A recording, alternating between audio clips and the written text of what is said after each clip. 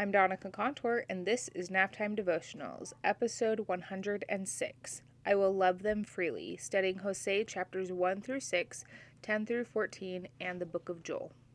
Welcome to Naptime Devotionals, a come follow me study for busy moms. I'm your host, Donica Contour. I'm a member of the Church of Jesus Christ of Latter-day Saints. I'm a wife, I'm a mom, I'm a daughter of God, just trying to get home, and I hope that something I say here today will help you on your journey home too. Hello. Thank you so much for listening, for tuning in. I can't do Naptime Devotionals without you. Otherwise, it's just me sitting here talking to myself, by myself, which, let's be honest, that's just weird. So let's jump into this. The scriptures frequently relate the covenant between Israel and the Lord to marriage. And the same way, right, the covenants that we make with our Heavenly Father, it's this relationship of marriage, which I'm not going to lie, I always thought this was a little weird. I never really, connected it until I read this specific thing in the Come Follow Me, and it just, clicked for me, which was new. So I'm just going to read it to you. It says, and this is at the very, very, very beginning of the Come Follow Me study. Israel's covenant with the Lord was meant to be so deep and meaningful that the Lord compared it to a marriage. The covenant, like a marriage, included eternal commitments, shared experiences, building a life together, exclusive loyalty, and most of all, wholehearted love.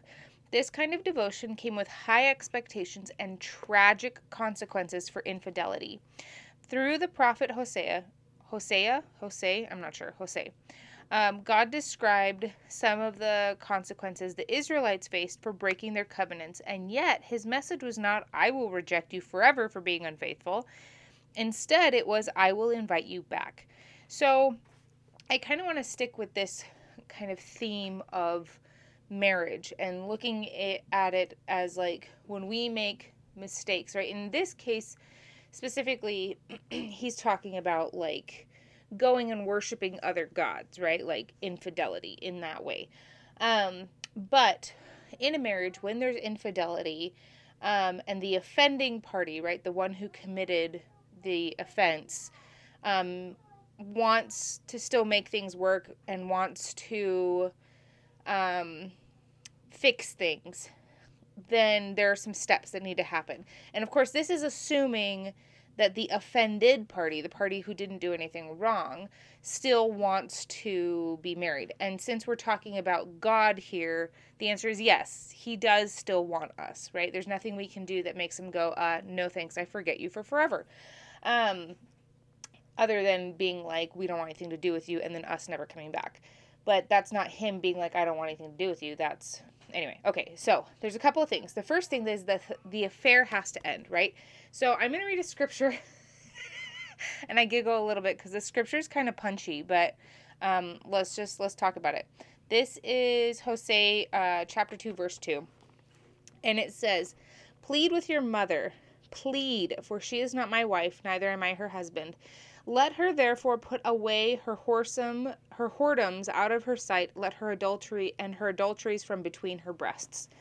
Again, little punchy. What it means, though, is the heart, right? This idea of physically stop what you're doing, right? Physically stop, but also emotionally stop yearning after that thing, right? In this case, again, it's talking specifically about idols and worshiping idols and burning incense to idols to make the corn grow and that kind of thing, right? That's what he specifically is talking about here. But for us, what are those things in our lives that are separating us from God? What are those things that we are yearning for in our hearts that are moving us away from our relationship with our Heavenly Father, from our relationship with our covenants, and from keeping our covenants? Are we putting things I'm trying to think of something. I'm trying to think of an example. Like a TV show or a soccer game or that good book that we want to read, right? Things that are good, they're not bad things, but are we putting these things above spending time in our scriptures, spending time in the temple, keeping our covenants in terms of our ministering? Are our priorities kind of skewed? Is God first? God should always be first, right? And I've heard this conversation that like, oh, well, my family comes first. But here's the thing. Without God, there is no family. There isn't.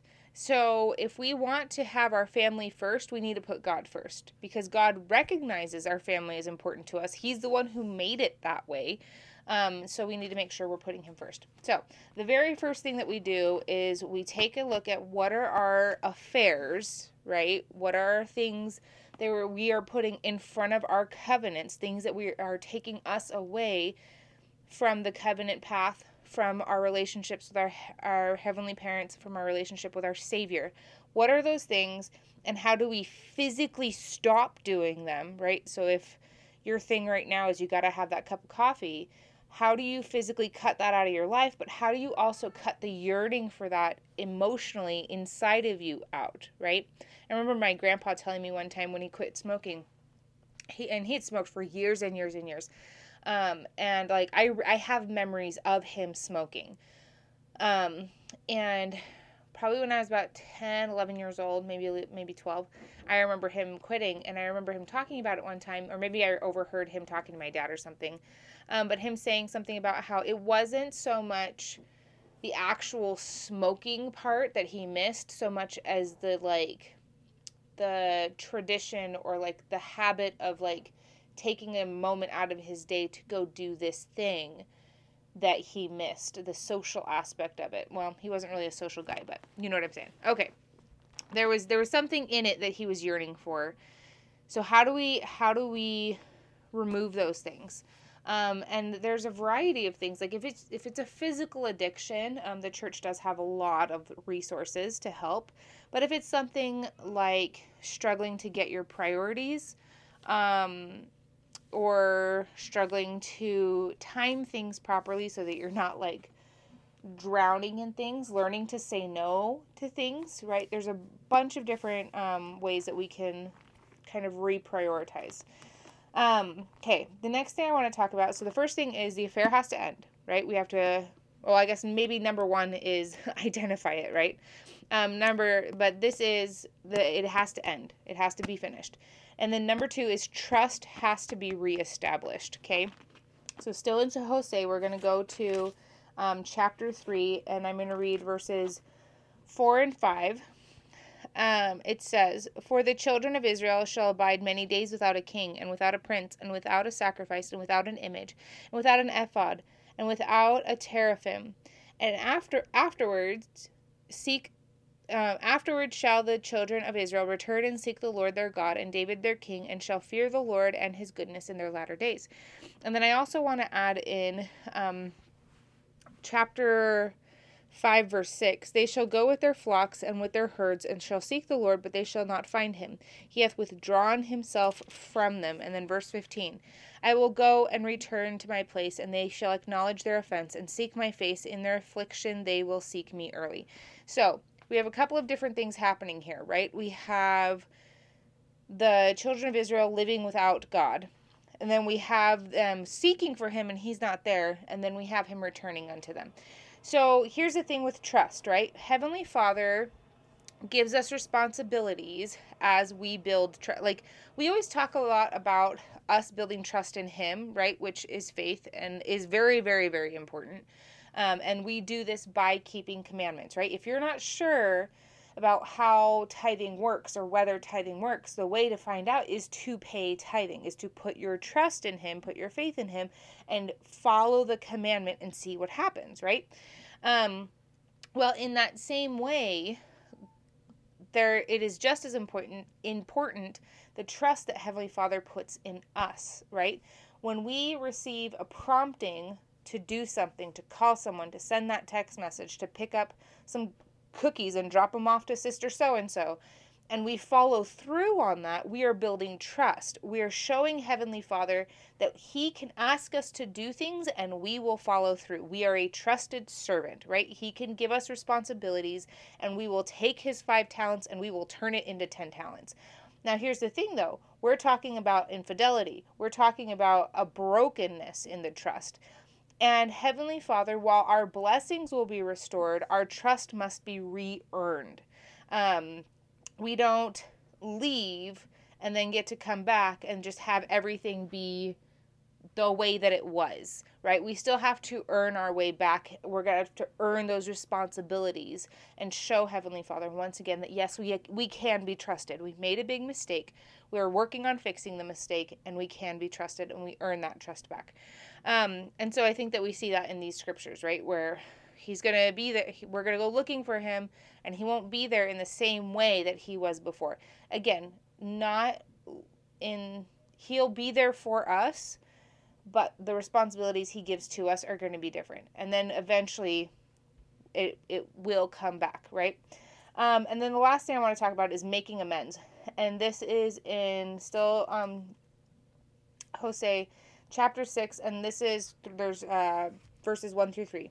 Come, let us return unto the Lord, for he hath torn, and he will heal us. He hath smitten, and he will bind us up. After 2 days will he revive us. In the third day he will raise up, and we shall live in his sight. Right? Does that sound a little prophetic? After 2 days on the third day he will rise up. Then shall we know, if we follow to know the Lord. Okay, hold on. If we follow on to know the Lord, his going forth is prepared as the morning. He shall come unto us as rain, as the latter and former rain unto the earth. Okay, and then the last part I want to read is actually in Joel, and this is chapter 3, verse 16. The Lord shall also roar out of Zion, and utter his voice from Jerusalem, and the heavens and the earth shall shake. But the Lord will be the hope of his people and the strength of the children of Israel. So this is something that's, we have to fix things. We have to do our best to fix things. And this is something that's really, really cool in terms of the gospel that's not necessarily true in the same way in like an actual marriage. In an actual marriage, if there's infidelity, the person who was hurt, right? There's the person who had the affair and then the person who didn't. The person who didn't doesn't have the power to heal their own broken heart or the heart of their spouse, right? But the Savior does, which is so cool. That he has the power to heal our broken hearts, that it doesn't matter how far away we go and how long we're gone for. If we want to come back honestly, earnestly, and we do everything that we have to make amends, to earn that trust back, to end the things that were taking us away from our Heavenly Father, from our covenants, and from our Savior, if we do all those things, he will not only happily welcome us with open arms, he will heal us and will completely forget that offense ever took place. And I just love the power of the atonement and power of Christ's atonement and his ability to kind of swallow up our sins and to make us these new creatures. But we have to seek after that. We have to make the changes. We have to be willing to get uncomfortable and go through the process. Remember, we talked about binding up a couple of weeks ago. That it's not a comfortable thing, but it's so, so, so necessary for our healing. So I'm going to leave you with that, and I will talk to you next week.